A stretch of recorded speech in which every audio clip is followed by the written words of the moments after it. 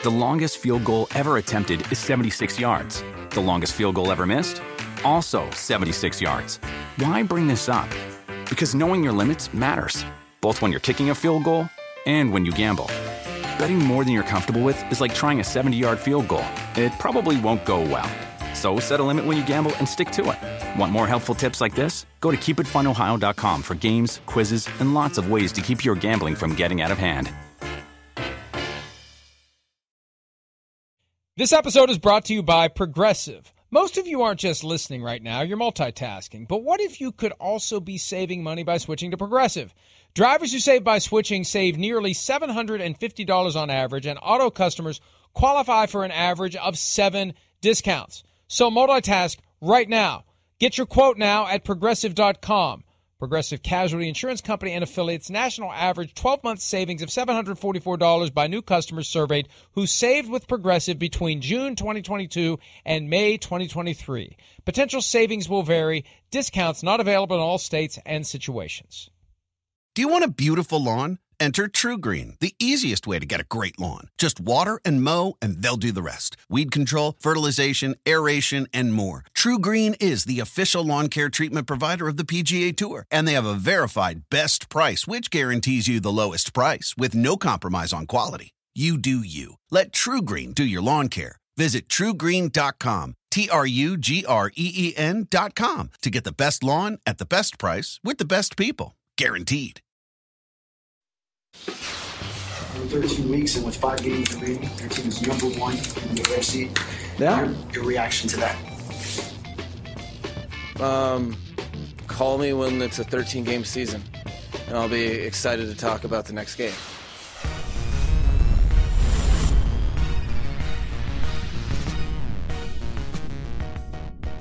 Mike McDaniel trying to keep things in perspective, and if you watched Hard Knocks this week, in the run-up to the game against the Commanders, he was talking a lot about how the Dolphins were 8-3 last year and went on to lose 5 in a row before winning their final game of the season, making it to the postseason, and going one and done. You could tell he was very happy about getting to 9-3. So he is paying attention to the bigger picture, but there's an even larger picture. They have to avoid stepping into a trap that causes them to start losing games. He lived through it last December. He's bracing for it and hoping to avoid it this December, and I think they will. Yeah. I don't think they're about to go on a protracted losing streak, mainly because they have games coming up that they should win, starting with Monday night, the doubleheader at the same time. It's not even a doubleheader. It's a simultaneous Monday night game. Packers-Giants, Titans-Dolphins. I don't like it. I don't think you like it. They didn't ask us. Not that they ever would, ever could, or ever should. But it'll be Titans-Dolphins, and they should get to 10-3. It would be a surprise if they don't. No, it would be. I mean, we know Miami is really good, right? Yeah, last year they fell apart in December. Lost to the 49ers, you remember that? Lost to the Chargers, lost to the Buffalo Bills at Buffalo. Then there was the Christmas Day game with Tua. He got hit in the head, right, through some bad second-half interceptions to make us question that whole process once again. Then they lose the next week with a backup quarterback. So, yeah, this is a month of proving something to themselves. And, with the Miami Dolphins, you always talk about, right, cold weather games, stuff like that. Are they going to be able to handle all of that? I know they got no real issues on their schedule other than that Baltimore. But the point I was going to get to with Miami and they have the Cowboys. The Cowboys come to town too. But cold weather. I was saying because they got the Cowboys at home, right? I was trying to Ravens are the only cold weather game. All good. I'm sorry. Yeah, I was half listening. Yeah, 4 of their final 5 games are at home. Yes, which is a big plus. Right, it is. It's a big plus because we know how good they are down there on that fast track down on in South Florida.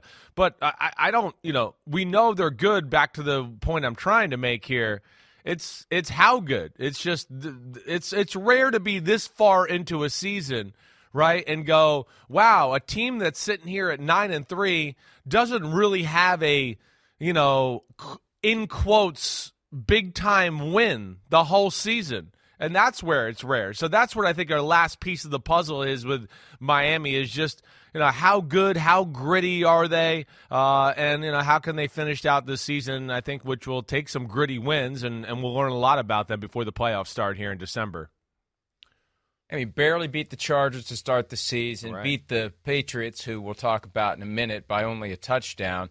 Then came the 50-point blowout over the Broncos. Then the huge loss, 48-20 at Buffalo, that caused everyone to wonder, right, what is this team all about? What is it going to be? So as we get down the stretch, it is the Titans, the Jets, the Cowboys, at the Ravens, and then they finish with a game against the Bills. And that is not going to be an easy game because the Bills quite possibly will need that game to get into the postseason. Given the way things are currently tracking, I doubt the Bills are going to be mathematically eliminated going into Week 18, and the Dolphins presumably will still be playing for the number 1 seed. That game at Baltimore stands out, though. New Year's Eve. Yeah. Something Eve. New Year's Eve, 12/31, Week 17. That stands out as the biggest game yet, although it is one game after the Cowboys on Christmas Eve go to South Florida. So the last 3 games, not going to be easy. The next 2, okay. Then we get into the final rush, and can they hold it together, and can they capture the 1 seed? And that's a huge, home field advantage isn't as much of an advantage as it used to be week in and week out. But if you're talking about the Dolphins staying home for the postseason versus the Dolphins, it feels like it's bigger this year. To Kansas City. Yeah. To have that, to get the week off, and to have that benefit, especially if you're the Dolphins, to play those big games in your stadium, it's far more significant than it's been in past years for them. Definitely. And we've yet to see Patrick Mahomes leave Arrowhead Stadium in a playoff game, which it's just amazing as well. We talked yesterday about that Chiefs-Dolphins Christmas Day game, 1971, triple overtime. Maybe there's a Chiefs-Dolphins classic looming in the postseason. Well, it's a gift from the schedule gods that they got 4 of their last 5 games in December at home. And to your point with home field advantage, we've seen that it's maybe not as big a deal. This is a year where you can look at it and go, I think we can find 3 teams that are in the conversation for home field advantage where it is a big deal to them. We know the 49ers, the records, the numbers, the stats show us they're better at home. They've lost 2 games in the last 2 years at home. The Chiefs last year, the Bengals this year. The Dallas Cowboys, that's all we talk about, what they are. So that it's big for them.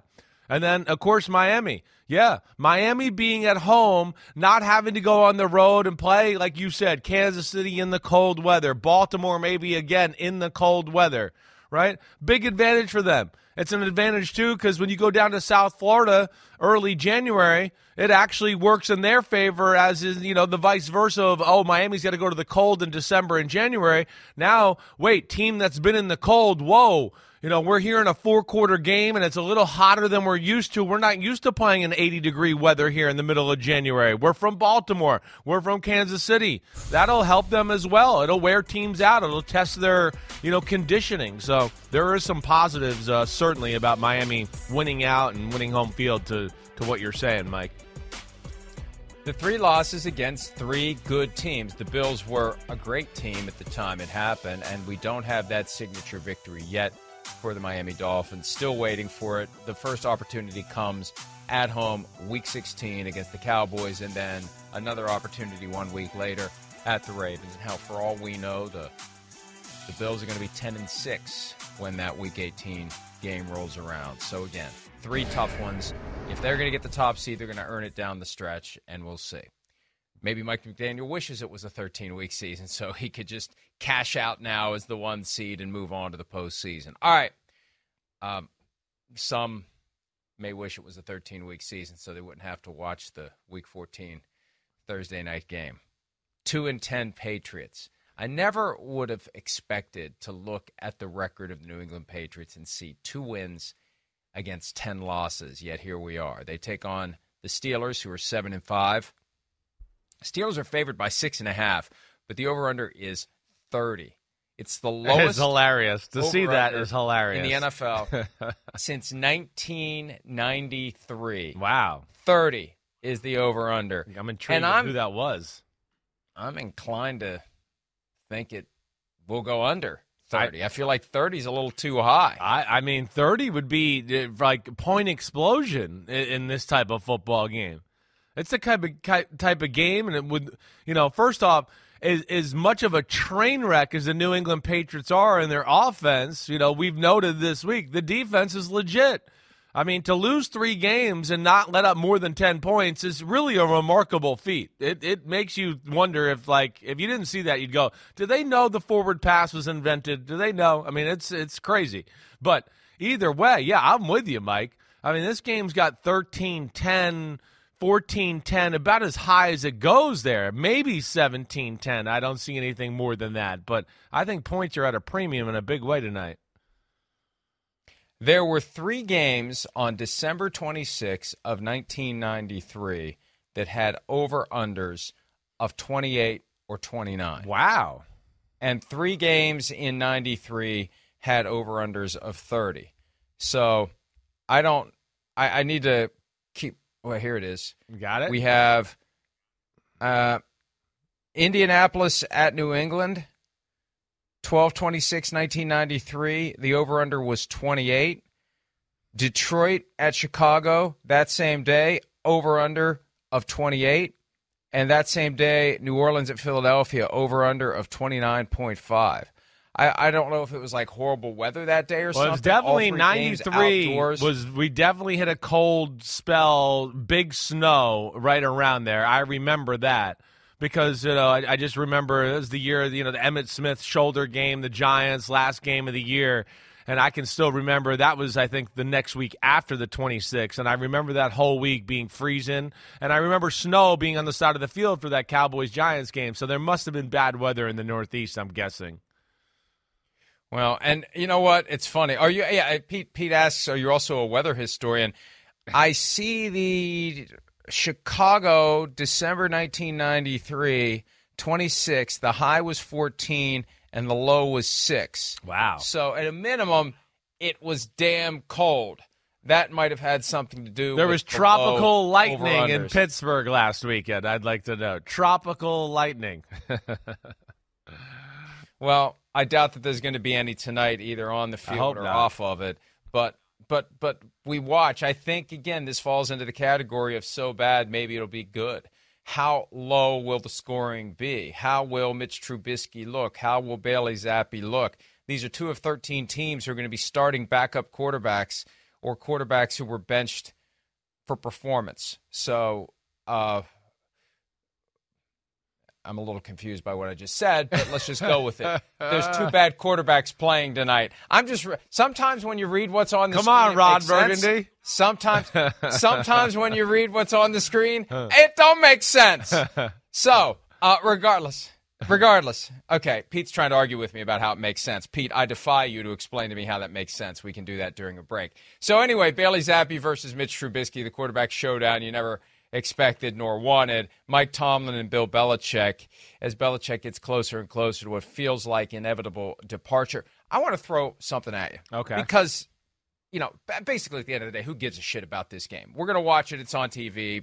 There aren't many Thursday night games left. Let's enjoy it while we can. It's Christmas season. Turn on your tree. Have a little drink. Have a little smoke. And enjoy your evening. Right. Steelers it is a playoff berth on the line for the Steelers, so there is something there.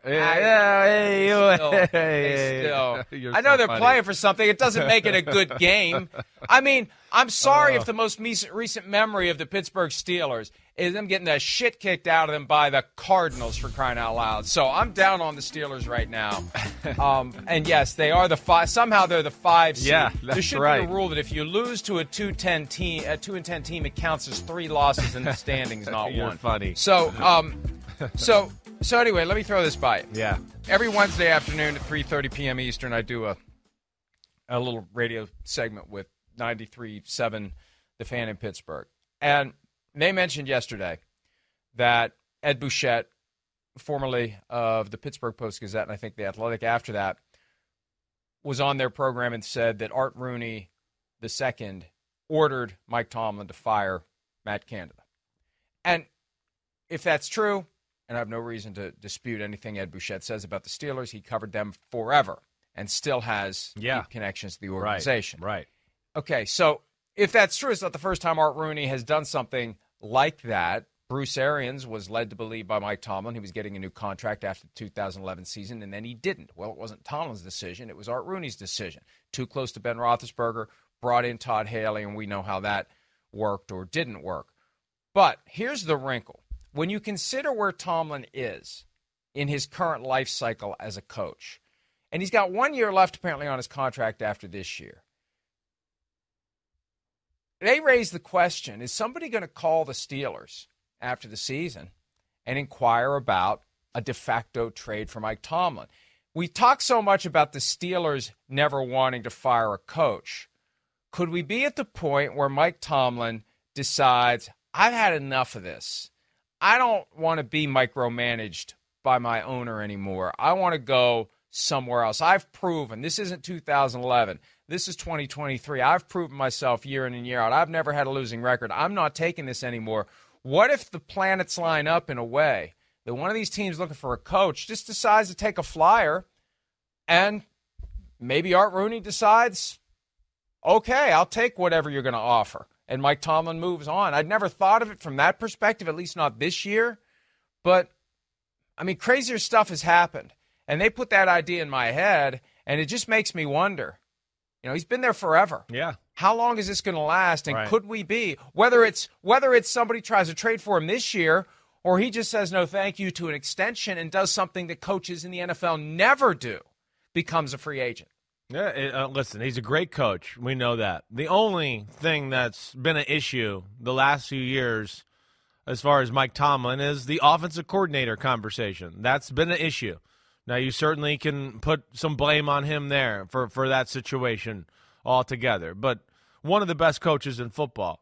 And I think when you look at it, like, it's interesting, right? I haven't put a whole lot of thought into this, but if I'm one of these organizations that's looking to flip around, you know, our whole culture, let's say, the way we're viewed and perceived by the fan base, and just give us a new aura, like a la the Washington Commanders or somebody like that, that to me, I mean, Mike Tomlin's made for that. Change around the vibe. You know, we're a different football team. Get everybody in the organization on the same page. Give the organization and the team a little bit of an edge and the attitude that's necessary to win football games. Like, you know, if I'm, you know, one of those teams, a team like Washington in that type of scenario, Mike Tomlin's a guy that I certainly would look at. But at the same time, I know from Mike Tomlin's own mouth, and I don't think he'd have any problem with me sharing this, he views that Pittsburgh Steelers head coaching job as a special, special job. I know that. You know, it's the Pittsburgh Steelers, walking by those trophies every day and the history there. I think he takes great pride in being the head coach of the Steelers too. So, you know, I don't envision him searching for anything. I think if something does happen, I think it would be more like you said, maybe Mr. Rooney tries to say, hey, it's been enough. The marriage has been great, but maybe it's best for both of us to move on, which I don't envision happening. I can't imagine, because I just think the Steelers thing has become, we've had 3 coaches since 1969, and you just want to run that as long as you can. Like, you know, when your car is about to go on empty, you want to see how many more miles you can get out of it before it runs out of gas. Let's just see how long this can go. Maybe this is a sign that it's moving toward a point where it doesn't go any farther. I don't know whether or not that's the Steelers' attitude, and I don't know whether or not Mike Tomlin is thinking about it. But when you consider how long he's been there, you know, there's this question of, for both sides, for either side or both sides, is there a point where it's just time for a change? Change simply for the sake of change. It's been too long. Change is going to benefit everyone. I don't know. Because there's also something to be said for continuing to ride it out all the way until he's ready to retire. Because, again, the Steelers are competitive every year. They hit a rough spot, though, and when it happens, you have that group of Steelers fans that are ready to fire Mike Tomlin. And there will be some fans that are very happy when he goes. That's what's kind of sad about all this. I think they've taken for granted how good he's been. And you never know who the replacement is going to be and whether or not they're going to be any good. But these are things to factor into how the future may unfold, especially if they miss the playoffs. Yeah. Right now, again, after what I saw on Sunday, I'm wrestling with this game. We're going to do the picks later this morning. I'm wrestling with this game because it wouldn't surprise me if the Patriots have a little trick up their sleeves for the Steelers tonight.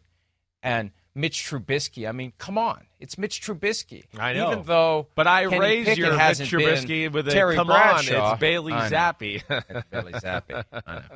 No, I hear you. I don't mean, listen, that's what's the intrigue of the game. I think what you're talking about. It's so ugly, it's good. It's so going to be about managing the game and doing the right thing as far as coaching and quarterback play that one stupid Mitch Trubisky out route into tight coverage, pick six. Oh, no, we're down 13-6 or something like that. And damn, we don't score touchdowns very easily. And New England doesn't give them up easily.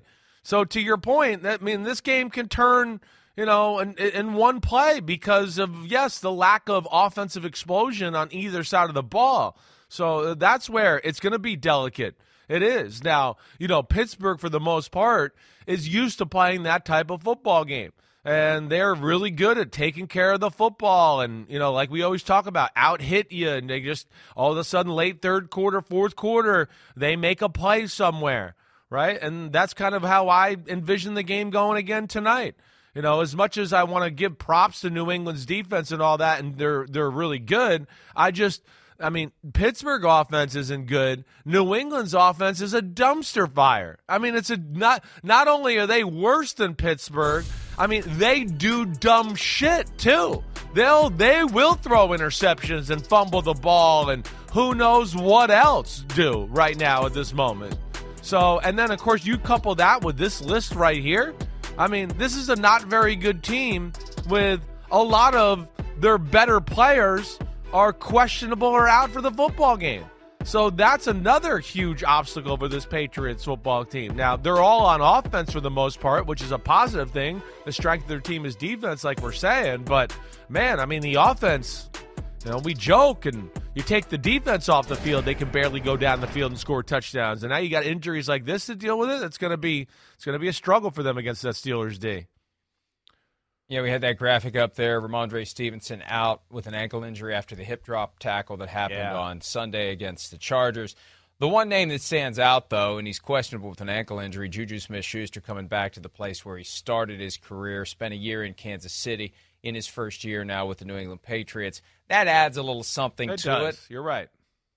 A little something. I doubt that he'll be out dancing on the logo before the game starts like he once notoriously did with the Bengals. And remember how he got blown up? That was a Monday night game, and that was the end of that. But in New England, check your individuality at the door no matter how good or bad the team is. That's just the Belichick way. The Steelers have their injury issues as well. Kenny Pickett has that high ankle sprain that had surgery on Monday. Mitch Trubisky is the guy tonight. Najee Harris is actually questionable with a knee injury, among others that are up in the air for the Pittsburgh Steelers as we approach this game. But you're right, the bigger injury issues come from the New England Patriots. And healthy or not, the Patriots have just not been very good. And we're going to watch the game. If you're watching this show, you're going to watch the game. It's football. It's on TV. There are playoff implications, even though the Steelers were not impressive on Sunday. I'm going to be curious to see how many empty seats there are. Yeah. The Steelers ownership doesn't like playing night games at home. They have 3 of them this year. Week 2 against the Browns. There was a Thursday night game against the Titans. The second short week Thursday night game at home this year for the Pittsburgh Steelers. I don't know what Art Rooney did to piss off 345 Park Avenue, but apparently what is it? What's the logic behind the not liking, night games at home? It's just like a working class crowd that's got to get up early the next morning, so they don't do it. Got to get up early the next morning. Yeah. You're there late, right? And even though the tickets are all sold, because that's we had on Twitter or whatever it's called now. We all know it's called X. X just sounds freaking stupid. I keep calling it Twitter. Anyway, there was an image of the Patriots home game against the Chargers on Sunday, and it was half full at kickoff. Right. And, people are like, well, they still sold all the tickets. Yeah, but you don't understand. They still need people there to buy all the expensive, overpriced food and beer and crap. Right. It cuts into your profit the margin. Parking, all of it. Don't show up. Right. You still have your full staff there as if it's going to be full. You're paying them. You're not making the revenue you would make if it was full. Those people aren't there to get their pockets picked for these ridiculously overpriced things. And it's like people just accept it. Atlanta, they do a great job. Cheap food there. Everybody else, they put their thumb on the scale. I mean, it's ridiculous how much stuff costs when you go to a game. So anyway, old man yells at cloud, but that's why Art Rooney doesn't want to have a Thursday night game. Yeah. He wants all those Steelers fans to show up and drink a bunch of Iron City beer and buy a bunch of overpriced hot dogs and spend a bunch of money on popcorn and Cracker Jack and programs and jerseys and everything else they're trying to sell. Yeah, I hear That's why he wants, a normal game. And they just played at home on Sunday, and it was a horrible experience where you're at the stadium for 20 hours with the 2 weather delays. Yeah, no. I mean, I'm exaggerating, but think about it. You show up to tailgate on a Sunday morning, 9 o'clock. Let's just say 9 o'clock. Yeah. You're there until what? If you stayed for the whole game, you're there until 6. You want to go back to that stadium tonight? You're going to go on to wherever you sell tickets, Ticketmaster or whatever, StubHub, and sell your tickets and say the hell with it. Good luck finding somebody to buy them if that person was at the game on Sunday. I wouldn't want to go back 4 nights later and go through that again. Well, we know you wouldn't want to go back, but, most diehard Steeler fans, I think it'll be a good showing tonight. A lot of yellow seats tonight. I wouldn't be shocked if we saw that. When those seats are empty, you can see them. Right. It's you said yesterday it doesn't sound like it's going to be like too freezing cold out there, so it won't be uncomfortable for the fans. I think we'll see yellow, but I would be shocked if it's like half full type of look. That would surprise me. Again, it's the 5th seed in the AFC playoffs. I definitely will be disappointed in Steeler fans if you're the number 5 seed and you got a December game and Thursday night and the stadium's half full. I do not expect that. And let alone, like we're talking about, it should be a good competitive football game. The Steelers, Mitch Trubisky, all the things we're talking about, their offense. They've shown a little, can the run game's gotten going a little. This Patriots, they stopped the run. They're very good run defensive football team. They're probably going to have to win it with Mitch Trubisky throwing the ball, making a few plays to, Pickens and Deontay Johnson.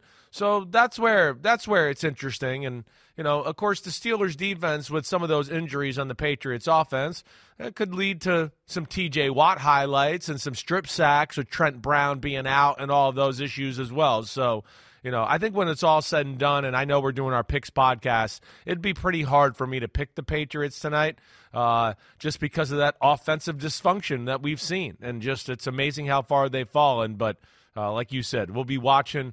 It's football. It's on TV. It's standalone. And it's 2 premier organizations, even though they're not as premier as we know them to be right now at this second. Around any corner, within every battle, and with the dawn of each new day, the threat of the unexpected, the unpredictable, and the unrelenting lies in wait. But Marines will always be there. They are the constant in the chaos. No matter the battlefield, Marines adapt to win, defeating every shifting threat, protecting our nation's future. The few, the proud, the Marines. The longest field goal ever attempted is 76 yards. The longest field goal ever missed? Also 76 yards. Why bring this up? Because knowing your limits matters, both when you're kicking a field goal and when you gamble. Betting more than you're comfortable with is like trying a 70-yard field goal. It probably won't go well. So set a limit when you gamble and stick to it. Want more helpful tips like this? Go to keepitfunohio.com for games, quizzes, and lots of ways to keep your gambling from getting out of hand. Do you want a beautiful lawn? Enter TruGreen, the easiest way to get a great lawn. Just water and mow, and they'll do the rest. Weed control, fertilization, aeration, and more. TruGreen is the official lawn care treatment provider of the PGA Tour, and they have a verified best price, which guarantees you the lowest price with no compromise on quality. You do you. Let TruGreen do your lawn care. Visit TruGreen.com, TruGreen.com, to get the best lawn at the best price with the best people. Guaranteed. You mentioned T.J. Watt. He's got 14 sacks this season, second in the NFL. Yeah. There's been some chatter this week about how he gets held right all the time, and we've been talking about how the officials 2 years we've been talking about it. Holding. Right. A lot of holding because it helps keep the quarterbacks upright. It's no what doubt. Makes the holding penalty that wiped out the 43-yard gain in overtime for the Jaguars conspicuous. It's evidence of that inconsistency we talk about with officiating because we've seen worse not get called. We see worse not get called all the time. The broadcasts don't mention it. The game moves on to the next play. You rarely have a replay where they say, look, there were 3 holds on that play. But a lot of times, there's 3 holds on that play as they try to keep the quarterback from getting obliterated by the likes of T.J. Watt. Here's Terrell Austin, the Steelers defensive coordinator, on this issue of Watt being constantly held. TJ runs into what all the elite rushers do. These guys are going to hold you till they can't, because a lot of times that's the only way they can block. I share in his frustration, but I don't think there's anything that we can do about it. We can complain and we can do all that, but that really doesn't solve the problem. So I think we just deal with it. We just continue to fight and go. It's almost like the Hack-a-Shaq. People would Hack-Shaq all the time, and he got fouled so much, and everybody knew it was a foul, but after a while they didn't call it because it was so doggone good. Look, it's just hold, and you hold blatantly, and you just hope that they won't call it every play. It's what the Seahawks were doing last Thursday night. It's why Pete Carroll was dismayed when it didn't work. Oh, wait, you're actually going to enforce the rules tonight? We can't just mug the receivers every single play, and you're only going to call it 1 out of 10 times, if that often? So that's what Watt's facing. But you know what? They can hold him, they can grab him, they can kick him, they can do whatever tonight. It's probably not going to make a difference against that Patriots offensive line and Bailey Zappi. And as we talk it through, for as down as I am on the Steelers for what they did on Sunday, think about it. Yeah. They're facing an overmatched opponent, and they're going to be pissed off. Right. And Mike Tomlin has probably been up their butts all week about what they allowed themselves to step into against the Cardinals. This could be an obliteration. It could be covering the 30-point over-under with the Steelers scoring all the points and the Patriots maybe scoring none of the points. So, by the way, Watt is in the mix for Defensive Player of the Year at plus 310. And I'm still astounded DaRon Bland is in the conversation. Maybe there's just people out there who don't understand how this works and have been betting on him because he's got those pick sixes. They keep throwing at you when they think you're not very good. And we saw last Thursday night he's not very good. He's not as good as you would think. He's not going to end up as good as he's billed to be a little bit, to your point. He's not. That's my point. My point. I mean, he's an NFL player. He's a starter. He's got those pick sixes. He's good. Right, yes. But he's not elite. He's not the 4th best defensive player in the NFL, which these odds would imply. It's people betting, being caught up by the pick sixes, not recognizing there's a reason he's getting all those opportunities. They're not afraid to throw on him, as we saw last Thursday night. That's right. He's a really good player. And then, listen, they put him in some tough spots. You know me. That's one thing. I mean, he can be trusted on an island. Last week was not his best week, like you said. He's damn good. He is. He is like, a budding, like, top corner in football type of player. But, yeah, I mean, when people go, oh, is he the best defensive player in football? Should he win the that's where I go, well, come on. This is where we're getting too obsessed with stats. He's the second best corner on his team when when Trayvon Diggs is healthy. Now you're going to tell me he's the best player in football. I mean, come on. That's where just everybody looks at stats and just goes from there. That's where I'm a little sick of it, and that's what I'm fighting against is some of this MVP talk everywhere right now. But, DaRon Bland does a lot of good things, certainly deserves the credit. But those guys at the top of the list, and if we can bring that list up again, to me, there's nobody better than the 3 at the top of the list. T.J. Watt, Myles Garrett, and Micah Parsons, right? You watch highlights, you go back and watch film, whatever. The way they play the game, the way they stand out when you're watching the football game is unlike any other. It's literally like you not even have to focus on them, and you go, whoa, there was a blur over there. Who was that? Oh, that was Myles Garrett. Oh, it was T.J. Watt. Whoa, who busted through the line over there and blew up the guard and the fullback, and the running back got tackled for a 4-yard? Oh, that was Micah Parsons.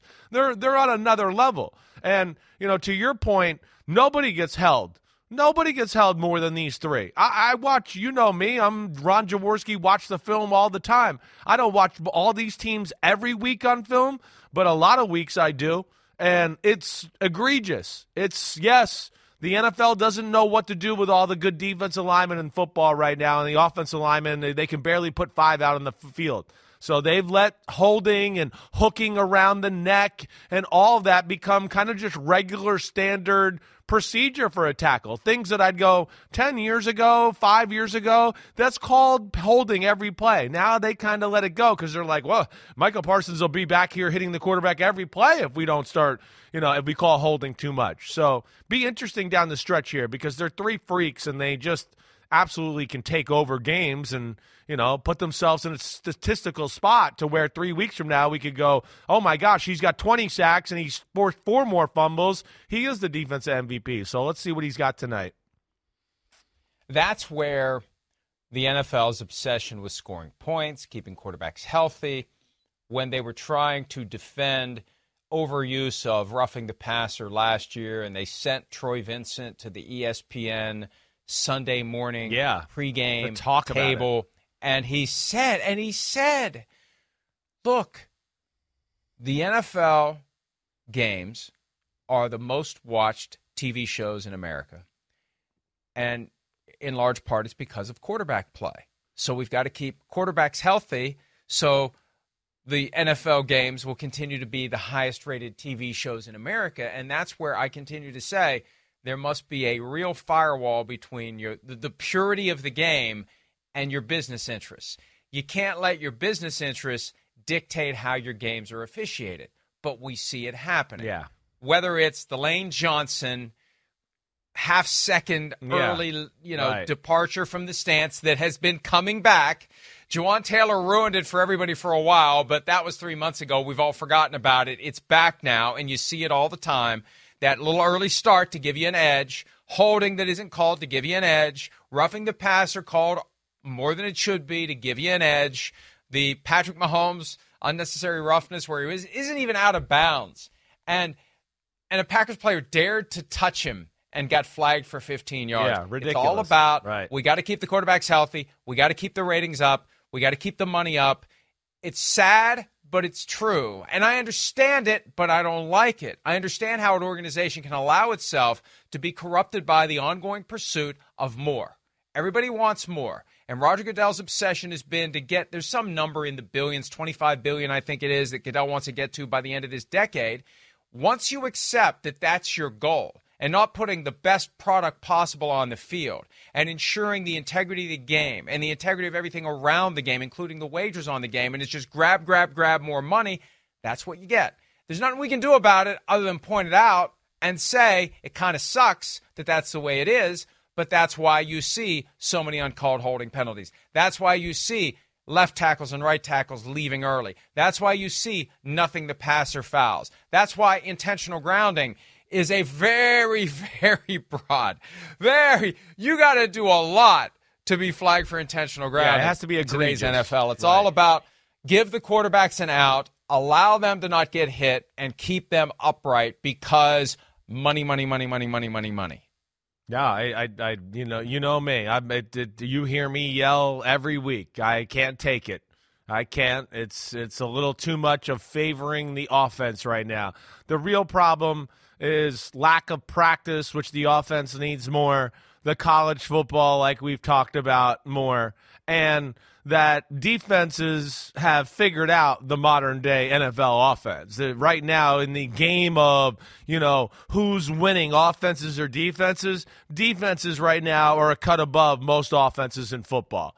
There's just a lot of basic offenses altogether. I had this little conversation yesterday on my podcast a little bit. Got to reevaluate how they're attacking a little bit. I do. I watch too many games, it's a big, wire points down, and all of that. I think we're talking to some of what those reasons are. The running quarterback, I think, is part of that. There's not as many big-time, awesome throwers as maybe there was 10 to 15 years ago. We got into a little bit of offenses. We want to be efficient, quarterback rating, efficient. And Pete will tell you, on my podcast, I say it a lot. I go, defenses you got to call their bluff a little bit. There's so many of them that are they're playing for the 5 and 10 yard throw, and they're going, hey, here you go. If you want to throw it 50 yards, it's there. We'll let you do it, but you're too chicken. You're going to look for a 5-yard completion over the middle, right? And that, to me, is another part of the issue altogether. I brought up an example of Shanahan.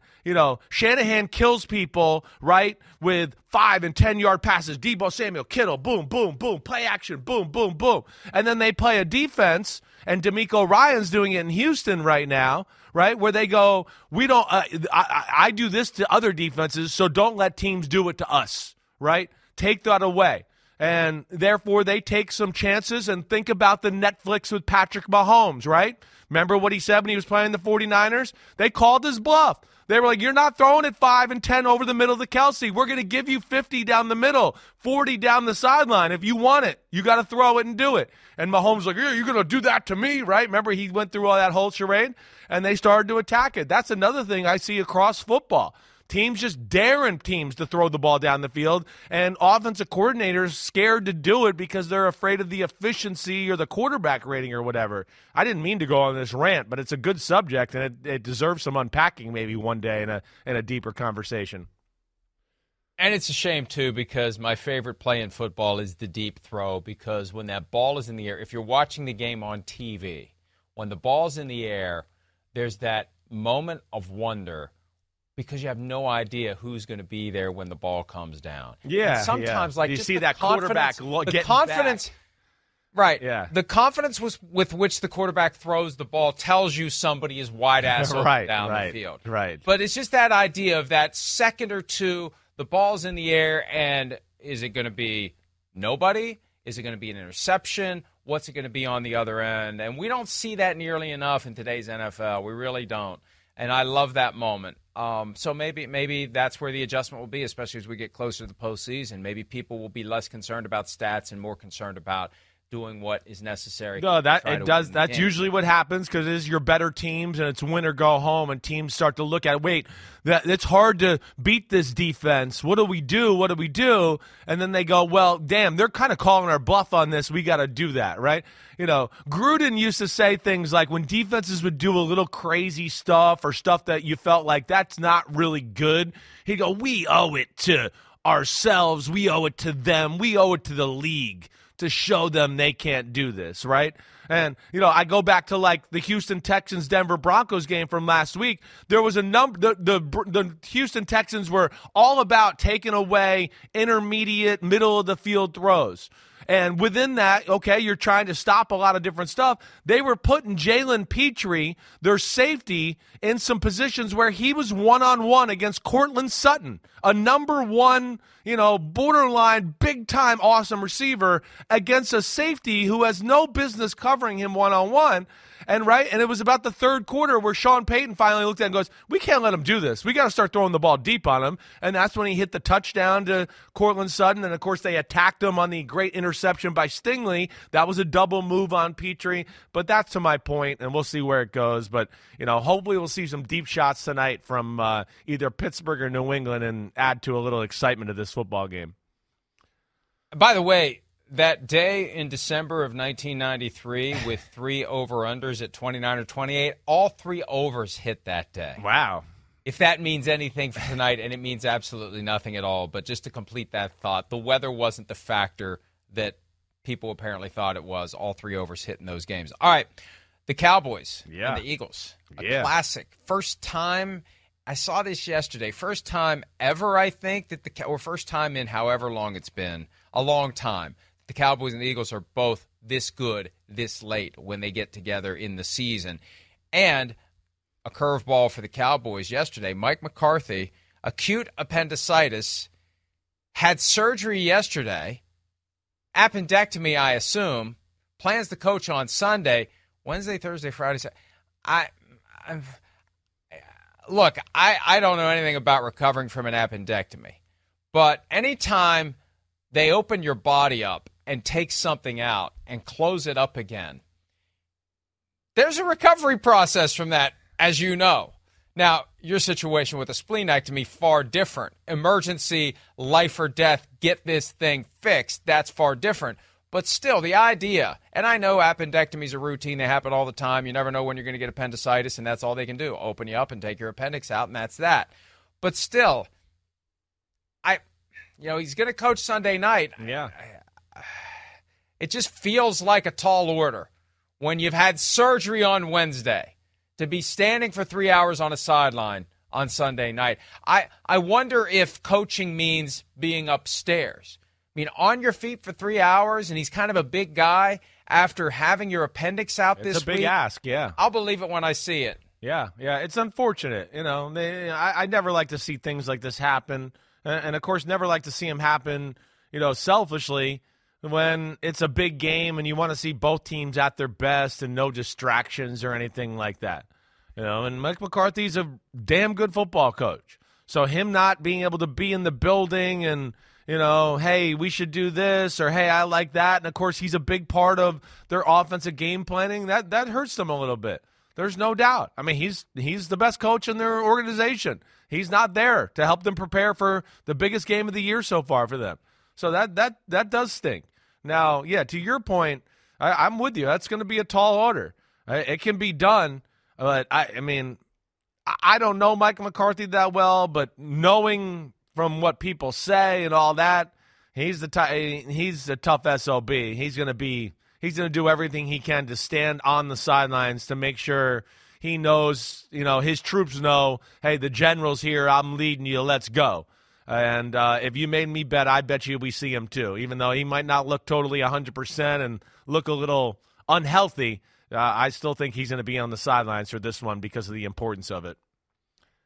Defensive coordinator Dan Quinn, who presumably would take over if McCarthy couldn't coach on Sunday night, fully expects it.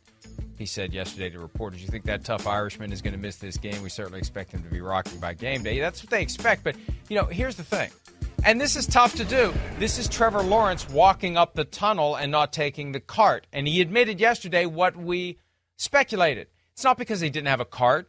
It's not because carts are outlawed in Florida. Yeah. It's because guys don't want to go in the cart. And he wants to show he can do it. Right. I'm going to walk. Yeah. Damn it. Right. Well, okay, so Mike McCarthy says, I'm going to coach, damn it. Right. And he's not doing as good of a job as he could have done. He's calling the plays offensively. Like, if he's in pain, if he's in distress, if he feels like crap, does that affect his ability to think clearly? I don't know. But look, this is a curveball that the Cowboys would have preferred to not have. It'd be great if he can do it. I just think that having not had an appendectomy, I do the math, and I think, there's a chance that he's going to be feeling like crap on Sunday night. Sure. Yeah, no, there is a chance, and is this something that, again, is a downfall for the Cowboys in that, or is it something the players rally around a little bit to pick up their coach here? We'll see where it goes. But, like we talked and started the show and this segment with the Miami Dolphins, we can have the same conversation with the Dallas Cowboys. We know they're damn good. We do, right? They're definitely one of the best teams in football. It's just like, how good are they? Do they deserve to be up there close to the 49ers in that class? I don't know. Again, they beat the teams they were supposed to beat. They don't beat the teams that are even or slightly better than them. They've been fortunate with their schedule. We're going to get a good feel for what exactly they are here in the next 4 weeks, because they got legit playoff football teams coming into town, or they're going to their town or whatever. But, yeah, this Sunday, that's what I'm excited to see. Is just, hey, early in the season, you lose to the Cardinals. Okay, it's early in the season. We know that. Get blown out by the 49ers somewhat early in the season. And again, I think the blowout's a little misleading. But again, I don't put too much stock into the way teams look totally through first 4 or 5 weeks of the year. Ever since then, they have definitely looked like one of the best teams in football. And like you always say, when they beat you, they don't beat you. They beat the crap out of you. And they blow you out of the freaking building. other than last week, that's pretty much what they do. So that's where I'm interested. And, of course, with the Eagles, they're reeling right now. The Eagles have been outplayed 3 weeks in a row. Their quarterback has been outplayed by the other quarterback 3 weeks in a row. Their defense is letting up big plays and yards really 4 or 5 weeks in a row. And now the Cowboys with Dak Prescott, one of the hottest offensive teams in football, they got to deal with that. That's where it's going to be interesting. So we have the game of the week. There's no doubt about that, and I can't wait for it. And I think it's personal, and it means something. And this whole McCarthy thing adds a little bit more of a flavor to the whole conversation as well. And they're lucky they don't have to go on the road this week. That would add a complication to the whole you're right. recovery. Right. Flying, traveling, getting jostled around. He's home, they're home, and they're much better at home than they are on the road. So that is the game of the week. Sunday Night Football, NBC, Peacock. Coverage begins 7 o'clock Eastern with Football Night in America. Let's take a break. When we return, a big late afternoon game for Week 14. Chiefs hosting the Bills.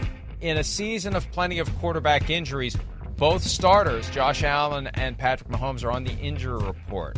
Will they be good to go? And will this game deliver like some of their past postseason matchups have? We'll break that one down next here on PFT.